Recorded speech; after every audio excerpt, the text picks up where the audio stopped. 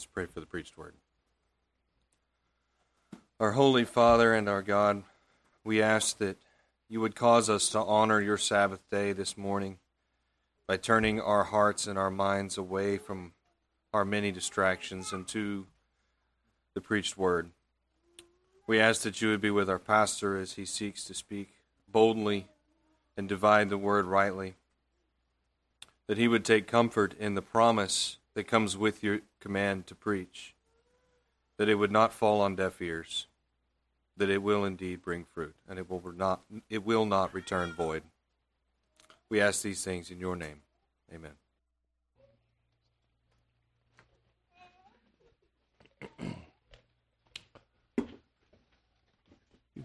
Turn with me, please, to Mark's Gospel once again.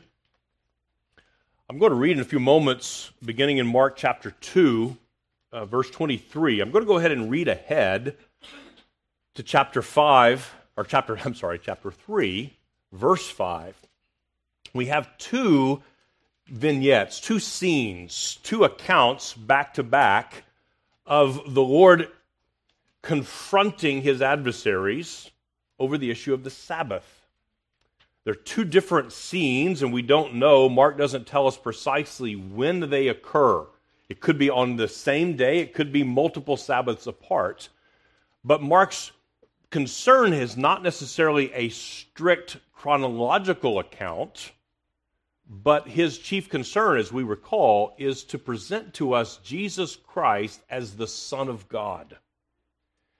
And here in Mark chapter 2, with respect to the Sabbath, Jesus makes a statement that would have been earth-shattering to the rulers of the Jews and to any who rejected him as Messiah. And it's the statement where he says, I am Lord of the Sabbath. See, every Jew would have known that it was God who created the Sabbath in the garden and gave it to Adam, in fact, gave it to all mankind. And then, of course, Mark and Matthew both record in their respective Gospels that Jesus says, I'm Lord of the Sabbath. And that would have been a declaration of divine authority. Nothing less than divine authority for him to say, I am Lord of the Sabbath. Because the Jews would have granted that through Moses, God gave the Sabbath command at Sinai, but it was actually God himself who gave that command. It was written with his own finger on a tablet of stone, and even before that, God made the Sabbath as part of creation. So every Jew would have known that. And so it was really a statement that sometimes we read over and don't realize how big of a bomb he drops here. And so one of my goals today is to help us understand what Jesus is saying with respect to this Sabbath. The title of the sermon is The Sabbath Made for Man, because the Pharisees had inverted the whole operation. They had messed up the whole intent of the Sabbath. And it's hard for us, I think, to understand this, because for the Jew, everything revolved around the Sabbath. Their entire lives did. Their schedule, their calendar, their weekly routine, their family life, everything revolved around the Sabbath day. You're either going into the Sabbath or you're coming out of the Sabbath. The whole thing, the whole rhythm of their personal, their communal lives revolved around this, and it had become to a point where it was an excessive burden. They were missing the blessing that God intended, and it became a heavy burden to the people. And complete with secret police to alert authorities when someone was breaking the Sabbath or breaking what they called the ordinances of the Sabbath.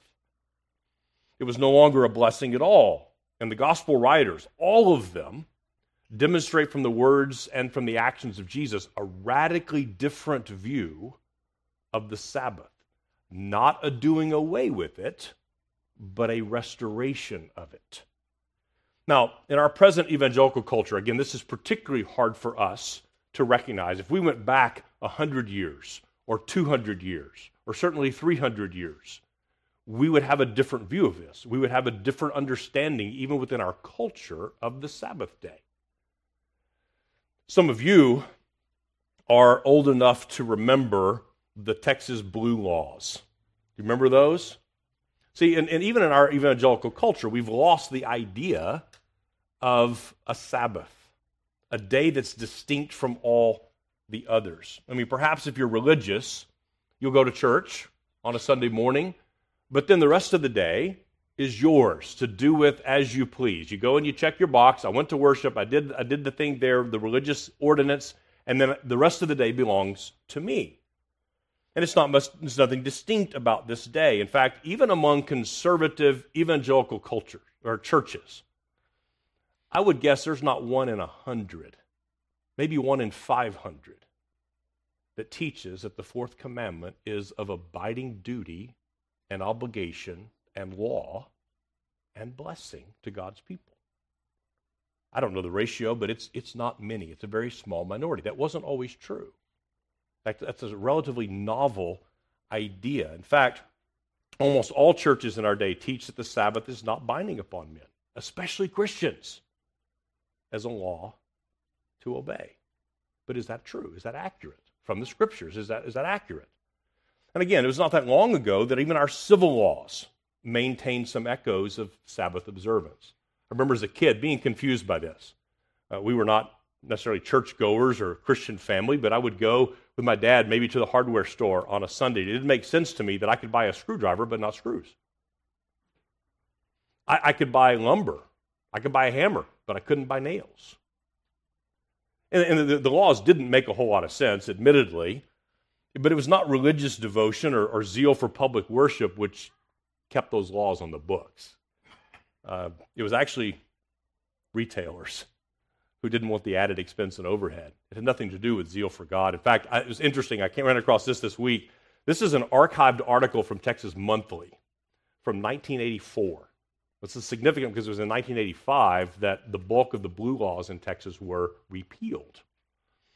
Prior to that, you could buy, for example, you could buy paper plates but not china plates. You could buy wallpaper but not flooring. So it didn't make a whole lot of sense until you actually look at the political process behind it. And this is an insight from Texas Monthly. The retailers asserted that in states that had repealed blue laws, Sunday selling had increased overhead by as much as 10%, with no commensurate increase in sales. The merchants figured that strict enforcement of the law might diminish competitive selling on Sunday, particularly from national big-volume giants. It is mainly the handiwork of the 5,000-member Texas Retailers Association, which squired the measure through the legislature and now spends 20% of its lobbying time each session making sure the law is not repealed. All you have to do to see whose interests are at stake is to peruse the list of items in the statute. They are invariably things sold by retailers who don't want to open on Sunday. In other words, a local department store doesn't really care how much toothpaste Tom Thumb sells on Sunday, but it does care if it's selling dinner plates and men's shirts. So you see, even our own civil laws began to have much in common with the Pharisaical tradition. None of it really made a lot of sense, and none of it had to do with religious zeal or true worship of God. In the two events that we're going to read about here in a few moments, the issue of the Sabbath takes center stage. And so we have to ask, is Jesus tearing down the old commandment? Is he doing away with the fourth commandment entirely? In fact, this was coincidentally, I'm not smart enough to plan this ahead of time, our catechism this morning was on the fourth commandment.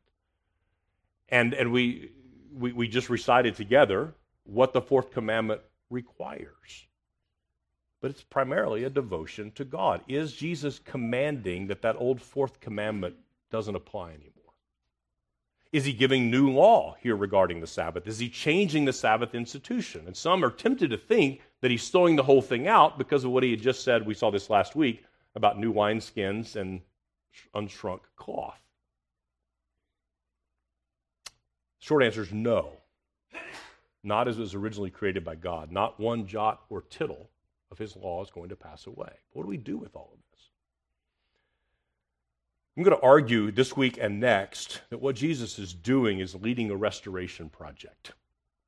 It's a kind of a remodeling project in which he strips away everything that had been added on and restores the original beauty of the Sabbath. When we bought our first home, it was an older home built in 1941. And sometime during the 60s, wall-to-wall carpet was the thing. And somebody had put wall-to-wall carpeting in all the rooms. Some of the rooms had horsehair padding that was glued down. We also, in the main room of the house, it had a synthetic kind of a foam pad under the carpet that, because it had a 4-furnace, it all had melted. But we, in the process of looking at the house before we bought it, we had hints that it might be hardwood floors underneath there because we could peel up a little bit in the closet. And then at closing, the daughter of the estate from whom we bought it gave us the original blueprints. And reading the original blueprints, the builder had spec'd number 1 grade red oak flooring. Now, number 1 grade in 1940 was a little different than it is now. It was beautiful, gorgeous floors. So we set about the work, the lot of hard work, of pulling up and hand scraping with a 2-inch scraper the entire house to get all the old glue and nails and staples. But what we did was seeking to recover the simple, elegant, beautiful, functional floors that the original builder intended. And when we got through, the whole house was just transformed. Well, the scriptures tell us that those of us who have been purchased by the Lord Jesus Christ are being built together into a house. We're being built in together for a dwelling place for God. And this house is not built with human hands. It's a glorious house. It's precious to its master and Lord. It's being built by the Holy Spirit as a dwelling place for the triune God. And in order to prepare the house properly, the Sabbath has to be recovered. And all the old junk, all the stuff that's been added on, has to be stripped away so that we might recover the original beauty and glory the builder designed. God created the Sabbath as an abiding gift to mankind, and especially to his people, providing both the promise and the opportunity to draw near to him. The Lord is both the creator and the benefactor of the Sabbath, commanding all men to obey the command for his glory and for their own good. Now that's a lengthy introduction, isn't it? But I want to set these things before you before I read the text. We have those in mind. What Jesus is doing here is recovering. He's wanting to strip away all the things that men had added on to this so that we could recover what was beautiful and glorious, what God intended, what the builder intended for this day. So now read with me as I open God's word before you, beginning in verse 23 of Mark chapter 2, and I'm going to read down to verse 6 of Mark chapter 3. This is the word of God. One Sabbath, Jesus was going through the grain fields, and as they made their way, the disciples began to pluck heads of grain. And the Pharisees were saying to him, "Look, why are you doing what is not lawful on the Sabbath?" And he said to them, "Have you never read what David did when he was in need and was hungry, he and those who were with him? How he entered the house of God in the time of Abiathar the high priest, and ate the bread of the presence, which it is not lawful for any but the priest to eat, and also gave it to those who were with him. And he said to them, the Sabbath was made for man, not man for the Sabbath. So the Son of Man is Lord even of the Sabbath." Again, he entered the synagogue, and a man was there with a withered hand, and they watched Jesus to see whether he would heal him on the Sabbath, so that they might accuse him. And he said to the man with the withered hand, "Come here." And he said to them, "Is it lawful on the Sabbath to do good or do harm, to save life or to kill?" But they were silent. And he looked around at them with anger, grieved at their hardness of heart, and said to the man, "Stretch out your hand." He stretched it out, and his hand was restored. The Pharisees went out and immediately held counsel with the Herodians against him, how to destroy him. May the Lord bless the reading of his word. I want to note two things about the text. Two things that we're going to learn from. My focus today will be on that first vignette, the disciples walking through the grain field. Number one, the abiding validity of the Sabbath. Let's meditate upon the abiding validity of the Sabbath. And secondly, how it is that we honor Christ's authority to rule the Sabbath. Jesus declares himself Lord of the Sabbath. How do we honor him as Lord of the Sabbath? So those are our two headings this morning, the abiding validity of the Sabbath and honoring Christ's authority to rule the Sabbath. If you want just a shorter outline, validity and authority, your two key words. Let's think first of all about the abiding validity. We see the abiding validity here in the fact that the Sabbath seems to be the only point of agreement between Jesus and the Pharisees, the existence of the Sabbath.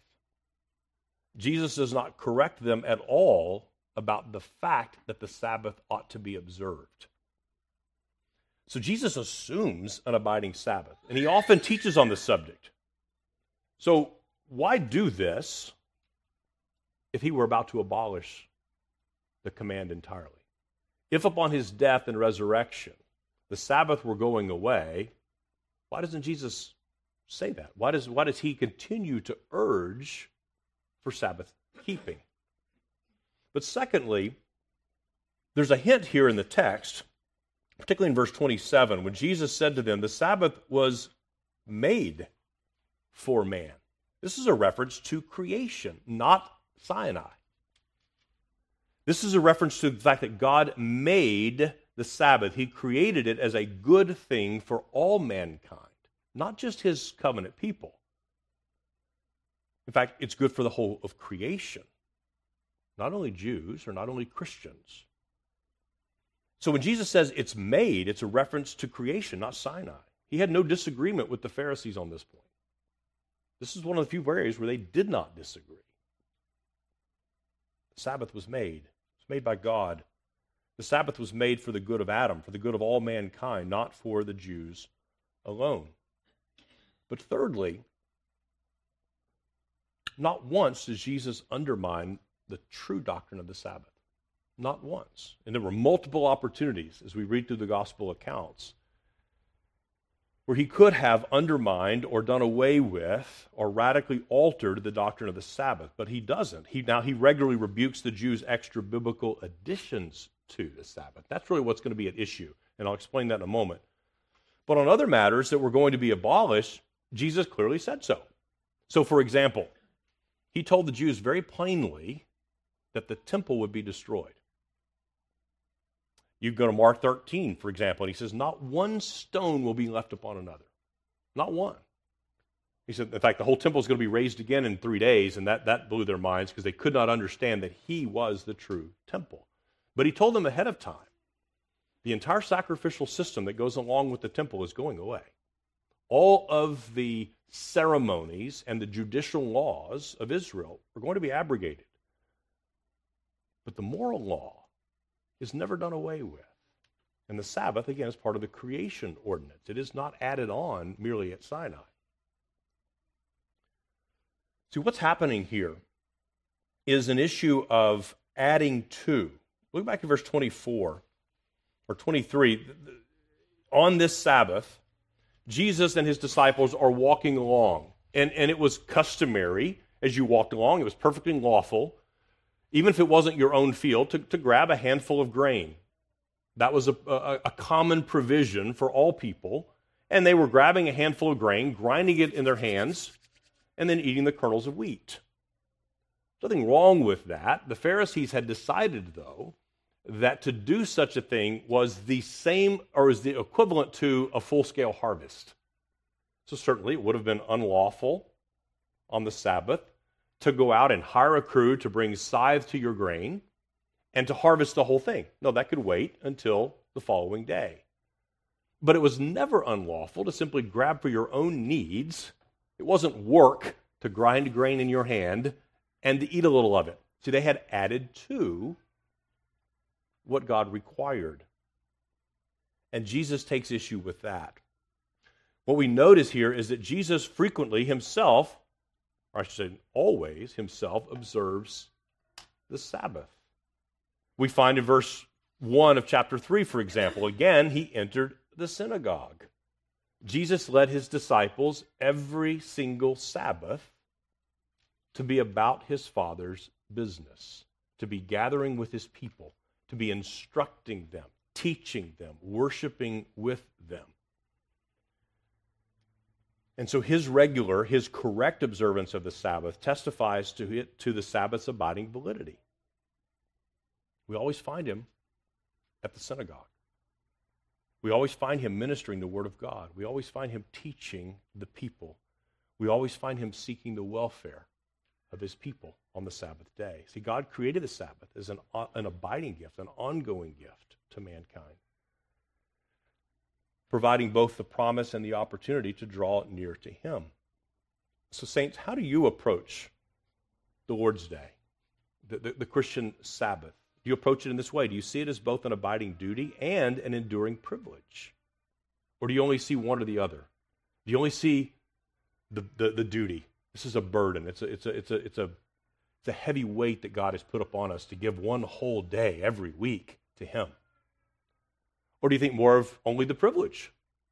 I get to come, I get to be with God's people, I get the fellowship, I get those things that I enjoy, but there's no duty in it. If I don't want to do it or if something else comes up, I have no obligation. It's just a blessing to me that I'm free to take advantage of or not. So the question is not a matter of whether Jesus is going to abolish the fourth commandment. At every single opportunity, Jesus makes it plain that's not the case. There are many opportunities in which he could have done so, but every single time he affirms the ongoing validity of the Sabbath day. But, and this is a significant but he always takes issue with the manner in which the Pharisees sought to hold the people under a heavy burden that they had added to the ordinance. It was never there. He always takes issue with the way in which the Jewish leaders had added to God's word and converted this commandment from a blessing to a burden. They had turned a blessing into burden. They had turned a gift into a grift in some ways. So what's the answer? What's the answer to that? Well, the answer is this. Jesus asserts himself as the Son of Man, as the Son of God. He asserts himself as the Lord of the Sabbath. He says, I am the Lord of the Sabbath. We see that in verse 27. He said to them, the Sabbath was made for man, not man for the Sabbath. So the Son of Man is Lord even of the Sabbath. See, every Jew knew that God gave the Sabbath at creation in Sinai. Every Jew would have known that. So anyone asserting that he was the Lord of the Sabbath was making a claim of divine authority. This is a statement that runs parallel to what he said in the Sermon on the Mount. At multiple occasions on the Sermon on the Mount, Jesus said, you have heard that it was said, but I say to you. So, for example, he said, you have heard that it was said, you shall not murder. But I say to you, anyone who has anger in his heart against his brother has violated the command. So in other words, he looked at the sixth commandment and says, you've heard this very narrow view that unless you've actually lifted your hand and taken another's life, you bear no guilt. But Jesus said, no. The commandment has always had a more comprehensive scope, and I alone am the proper interpreter of that. I alone, not your understanding, not the doctrines and commandments of men, but I alone am the greater Moses, the true Moses, who can declare to you the full intent of the command. He said right after that, you've heard that it was said, but I say to you, you've heard that it was said, do not commit adultery. But I say to you, if a man has looked with lust at a woman in his heart, he's violated the commandment. He's saying it's not that you've avoided the actual physical act, but that you're guilty if your heart is oriented to sexual immorality. And so Jesus is saying this a very similar thing here. He said, I am Lord of the Sabbath. I alone have the authority to change this. The Pharisees do not. And the implication is, I don't and you don't. We don't have the authority either to add to or take away from the command of God. Therefore, Jesus says, the Son of Man is Lord of the Sabbath. Now, did he become Lord of the Sabbath, announce himself as Lord of the Sabbath so that he can abolish it? That doesn't even make any sense. The plain reading of Scripture testifies that the Sabbath remains, even now, under the lordship of Jesus Christ. But it's not under, here's the critical part, it's not under the lordship of the Pharisees. It's not under the lordship of me and you. It's under the lordship of Christ. Now, Matthew records some really key words. Matthew, if you look in chapter 12 of Matthew's Gospel, there's a parallel account of these two stories. The disciples plucking grain and healing of the man with the withered hand. Matthew records the same events with a little bit more detail, but immediately before that, the very end of chapter 11, Matthew records these words from our Lord Jesus Christ. He says, "Come to me, all you who are weary and heavy laden, and I will give you rest. Take my yoke upon you and learn from me, for I am gentle and humble in heart, and you will find rest for your souls. For my yoke is easy and my burden is light." Now, two things are of note in that quote. Number one, Jesus is referencing Jeremiah chapter 6. In that statement, "I will give you rest for your souls." And Jeremiah 6 says, "Thus says the Lord, stand by the roads and look and ask for the ancient paths where the good way is and walk in it and find rest for your souls." So Jesus is specifically quoting and referencing and causing his people to look backward to the promise of the prophets, that in him and him alone would they find rest. "Come to me, all you who are weary and heavy laden, and I will give you rest." The rest is not found in the Pharisaical traditions. That rest is not found in the burdens added to the law. The rest is found in me. Now, the other significant thing about the quote from Jesus is where Matthew places it, immediately prior to this instruction on the Sabbath. You want to know what rest looks like? You want to know what it looks like to walk in the ancient paths and see where the good way is? It's in a restoration. It's in a reclamation of the Sabbath as God had given it to his people. Honoring the Sabbath means honoring the Lord of the Sabbath. It means resting in him who is the good way. He alone can provide rest to your soul. Now, there's a couple of immediate implications from this. Think this through. If Jesus says, "I am the Lord of the Sabbath," then here are two irrefutable implications of this. You cannot honor the Sabbath without honoring Christ. Now, this one should be straightforward enough, right? The Pharisees were not honoring the Sabbath because they weren't honoring the Lord of the Sabbath. They were refuting him. So, any Sabbath observance that is mere ritualism or mere formalism or mere religiosity of some kind and not rooted and grounded in the person and work of Christ is not true Sabbath observance, is it? One cannot honor the Sabbath day and dishonor the Lord of the Sabbath. But there's an equal corollary that maybe is the flip side of the same coin. You cannot honor Christ without honoring the Sabbath day. No one can say, "I love Christ, I honor Christ, but I don't honor the day." Because he says, "I am Lord of the Sabbath." Jesus is Lord of the Sabbath. He's the focal point. He's the whole point of it. So no matter what you or I do or don't do, if we miss Jesus, there's no Sabbath. There's no rest. There's no blessing from God. But also, no amount of saying that we love the Lord, that we want to seek his face, that we want to grow in him, can be complete if we dishonor the day that he's appointed for us. If we dishonor the command that he's given to us. We need to have an idea of what's underneath all the junk that Jesus is seeking to strip away. We need to have an idea of what is the intent of the command. And so just as the blueprints of the old house that we originally bought had for us some clue that there was something better, something more beautiful underneath, and gave us the motivation to seek to strip away all the melted pad and glue and spend the hours and hours and hours on our hands and knees to get rid of all that stuff. It was a motivation for that. Because we become convinced that something very beautiful was underneath it. If we could strip away all the junk. Saints, may it be true as we think about the Sabbath day. You may have in your own mind some junk that needs to be stripped away. And that junk could be on either end of a spectrum. On the one hand, it could be the idea, the junk idea that the Sabbath isn't binding. There's no command here. That it's good to come and worship God, it's good to gather with the people, but there's no fourth commandment. That's all gone away with. Well, that's not a biblical idea. But the other end of it, the junk that may need to be stripped away, is all these piles of do's and don'ts that God didn't give. A legalistic structure. Because we've already established that all of us have at least a little Pharisee in us, don't we?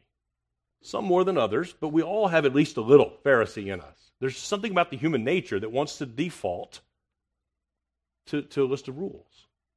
Tell me what to do, or tell me what not to do, and give me the illusion that I can keep something and justify myself in that way. We need to understand the real beauty and the glory of the Sabbath hidden beneath all the junk. It's not only the ancient Jews who got this wrong.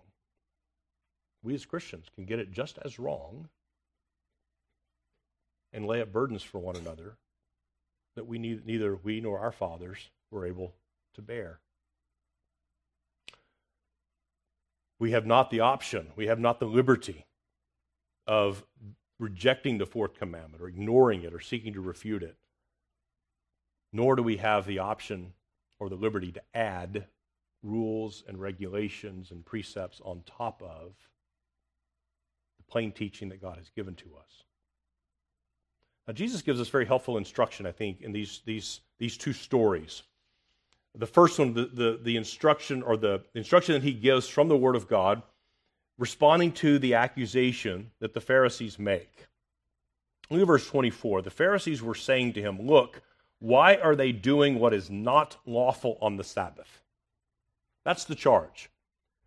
The disciples are grabbing heads of wheat or grain as they walk through the field. They're apparently rubbing it in their hands, and as they're walking along, they eat it. Now, Matthew adds, I think, another helpful detail. He says, and they were hungry. This was a bona fide physical need, but yet they accuse Jesus and his disciples of doing something which is not lawful to do. Now, Jesus' answer is curious. And you can almost hear in his answer a certain tone of voice. And it's not a tone of voice that communicates respect and admiration for the Pharisees, is it? One of his favorite expressions, have you not read? I mean, these were men who were supposed to know the law inside and out. These were the teachers of Israel. These were the ones who boasted about how well they knew the law and how perfectly they kept it. And Jesus looked at them, maybe you missed this part in your studies. Maybe you were gone that day when the rabbi taught about this. Remember David in that whole scene with Abiathar? Now, you may have to reacquaint yourself in the Old Testament narratives. It was a time when David is leading a band of men. They're coming back from battle, and they're hungry. They haven't eaten in days. They're weak. They're weary. And David goes in and takes what was called the bread of the presence, or it's also known as the showbread. This was part of the ceremonial law. There was bread that was set out before the Lord, and at the end of every day, there was one and only one person permitted to eat that. It was the priest.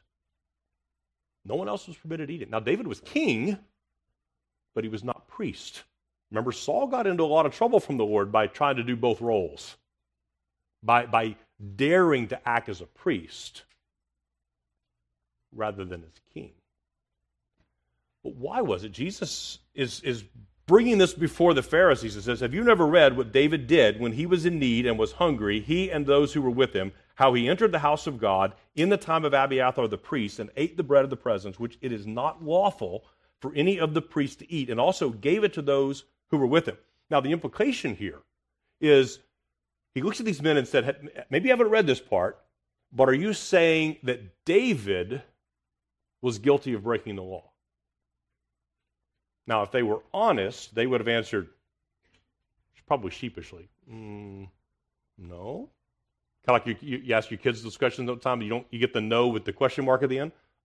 No. No, David was not guilty. Why was David not guilty? Because even Jesus said it was not lawful for him to eat it. What made the difference? Because David's men were hungry. And David had a duty as their leader to obey the sixth commandment. He had the duty to obey the moral law. Now, the sixth commandment says, thou shalt not murder. What does that have to do with feeding someone? The sixth commandment also requires affirmatively that you protect life, that you protect the bodies of men and women, that you provide for their material welfare if you are able. David would have been in greater peril before the Lord if he had ignored the true physical needs of his men with the idea that, well, we have to honor this ceremony. And there's a clear principle that Jesus teaches here. Observance of the moral law supersedes ceremonial ordinances. Now, in Matthew's gospel, he adds, again, Matthew's gospel is slightly longer. That's the pattern we ordinarily see. But Matthew adds this statement to Jesus' words. But if you had known what this means, I desire compassion and not sacrifice, you would not have condemned the innocent. What's he saying? The welfare of human beings exceeds your zeal to obey every jot and tittle of the ceremony. It's an important principle. See, when Jesus says the Sabbath was made for man, not man for the Sabbath, what he's teaching is, if it causes you to harm a human being or causes you to fail to love a human being in your zeal to obey a ceremonial ordinance, you don't understand the ceremonial ordinance correctly. The purpose of the ceremonial ordinance was to point the people to Christ, not to give them liberty to add burdens that would harm their fellow man.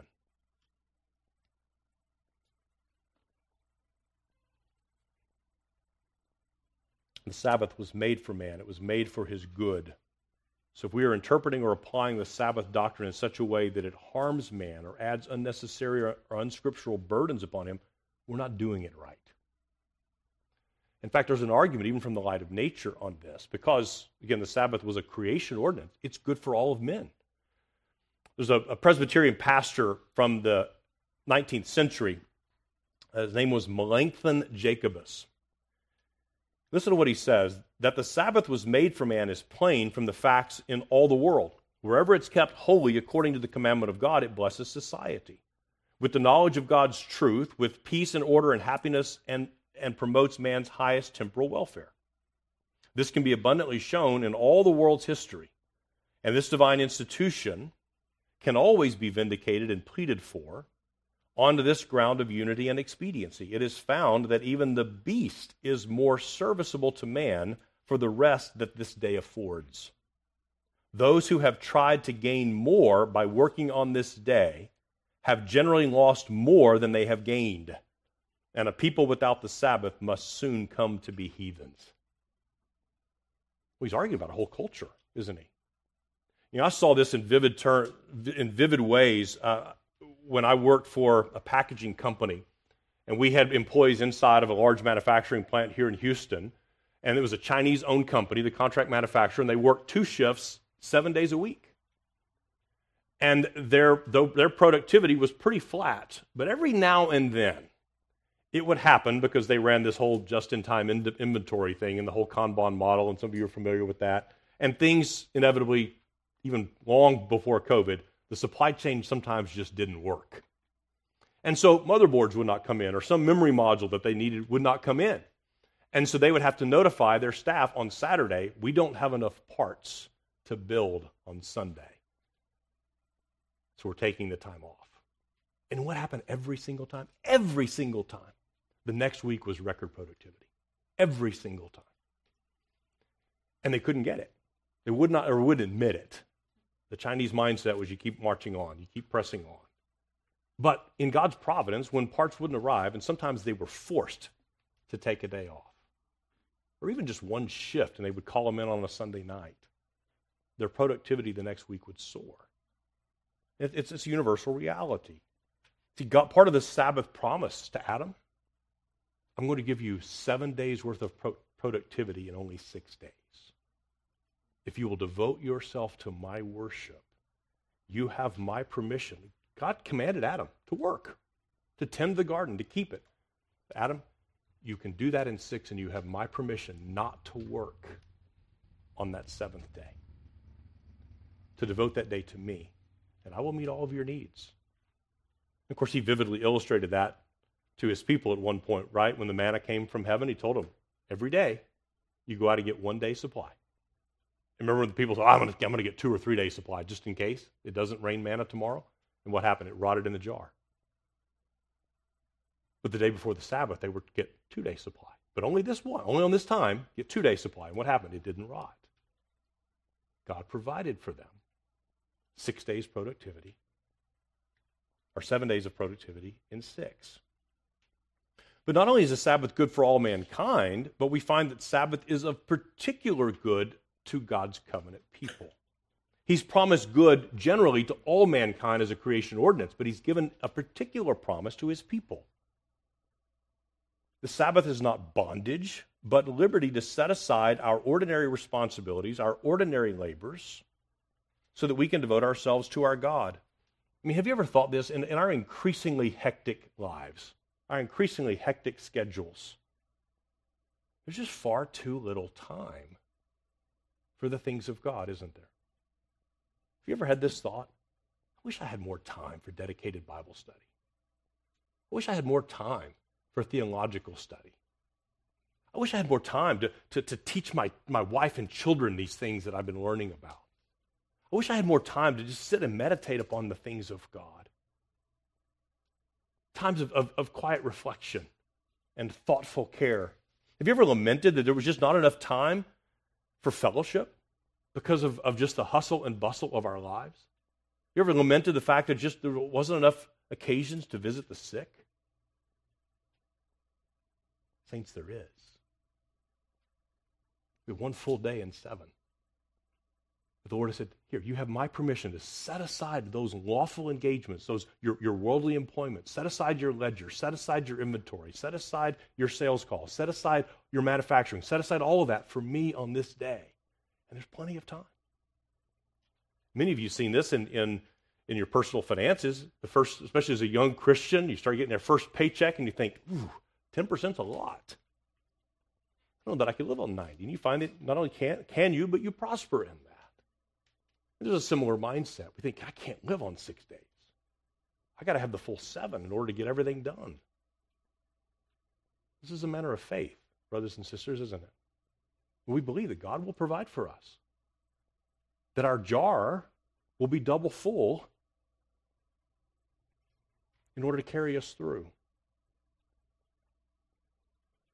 In fact, in Hebrews 10, the apostle there says, let us hold fast the confession of our hope without wavering, for he who promised is faithful. And let us consider one another in order to stir up love and good works, not forsaking the assembly of ourselves together, as is the manner of some, but exhorting one another, and so much the more as you see the day approaching. Are we willing to exhort one another in these things and encourage one another? Brother, I know you're busy. Sister, I know there's a lot going on, but you will give yourself to the Lord's day. He is faithful. He will provide. And will we exhort one another in these ways? Kind of lost count here. I had bullet points. I think this is the 4th one on terms of how do we honor, principles of honoring the Sabbath. 1, of course, is recognize its continuing validity. 2 is recognize Sabbath is good for all mankind. 3 is the Sabbath is of particular good to the Christian. And 4th, and I'll spend more time on this next week, is that the works of mercy and necessity are obviously and clearly permitted. In fact, this was the point of contention we'll see next week. Jesus asked that really probing question. Is it lawful on the Sabbath to do good or do harm? To save life or to kill?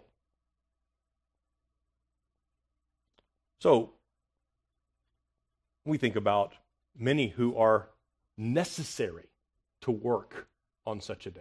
Firefighters and police officers and nurses and doctors and healthcare workers. mothers, pastors, fathers. There are plenty who are necessary. What mom would say to her toddler, well, that diaper's not going to get changed till tomorrow because I can't work today.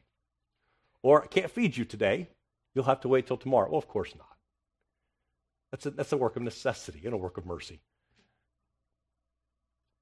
Jesus, in another place, points out that to the Pharisees, if what you're saying is true, then even the priests are guilty of violating the Sabbath because they work every Sabbath.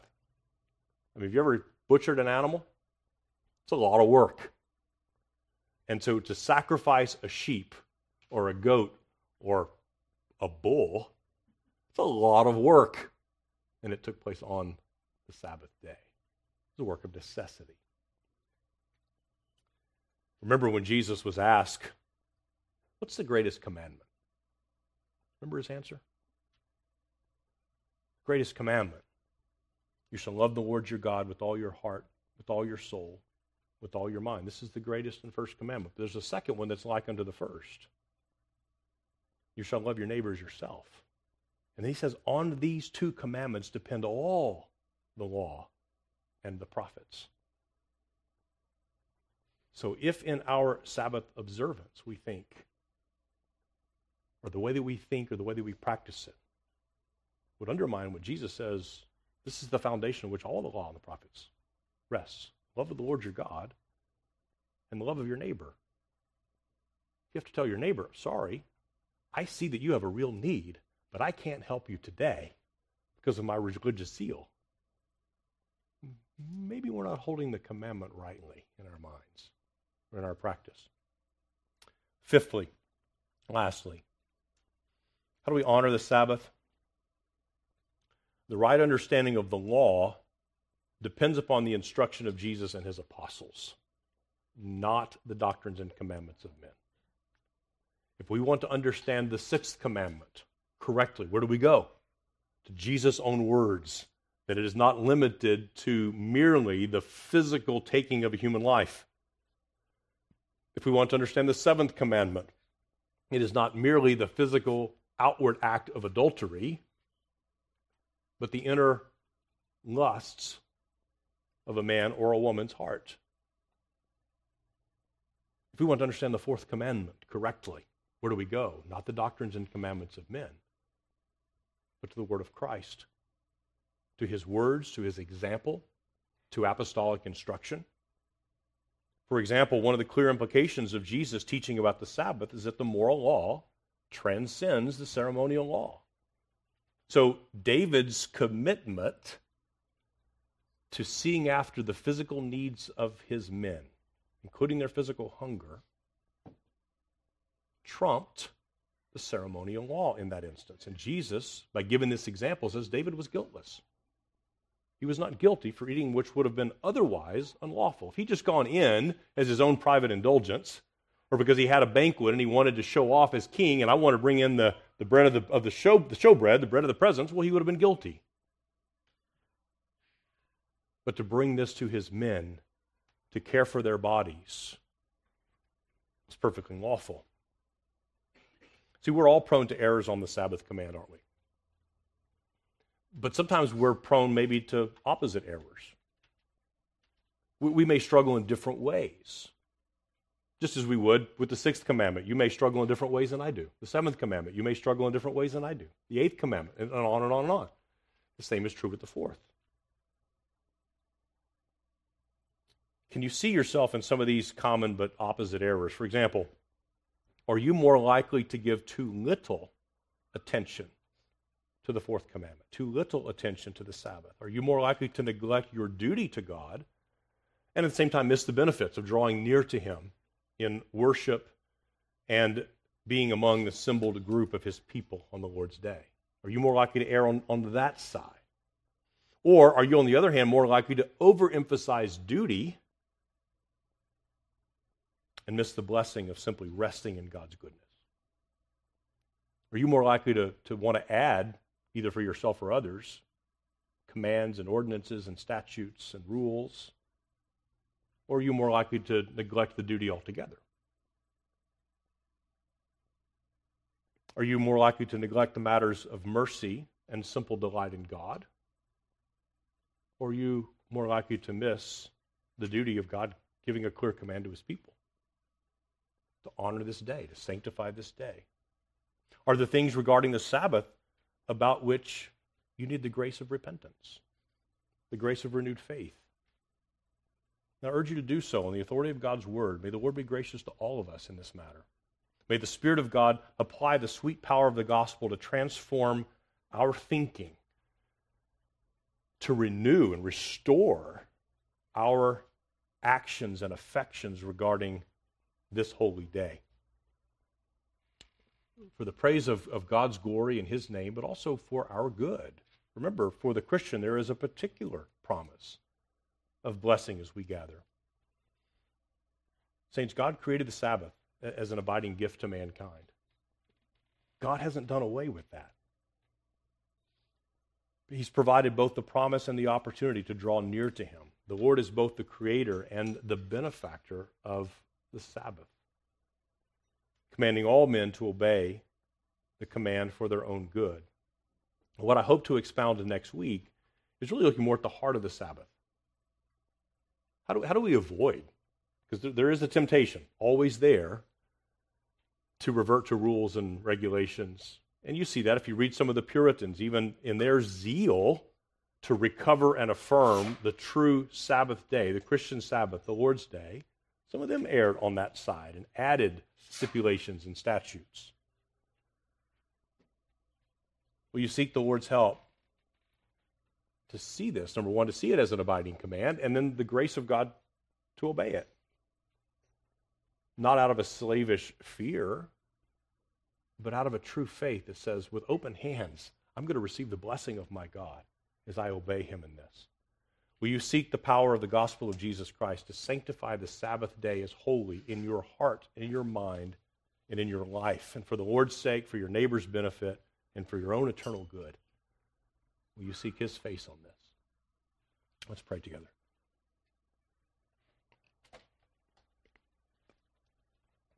Oh Lord and God, we are so thankful that you have provided for us, for both our bodies and our souls, that you've given to us this blessed day, not only for physical rest, which surely we need, but even more, we need the rest that can only come by the power of your Spirit through the merits of our risen and exalted Christ. We pray that you will help us to be conformed more and more to the image of our Savior, to be governed by your word alone, to have our consciences submitted to the Lord Jesus Christ, delighting in the liberty that we now have as redeemed men and women to obey your just and good and holy law.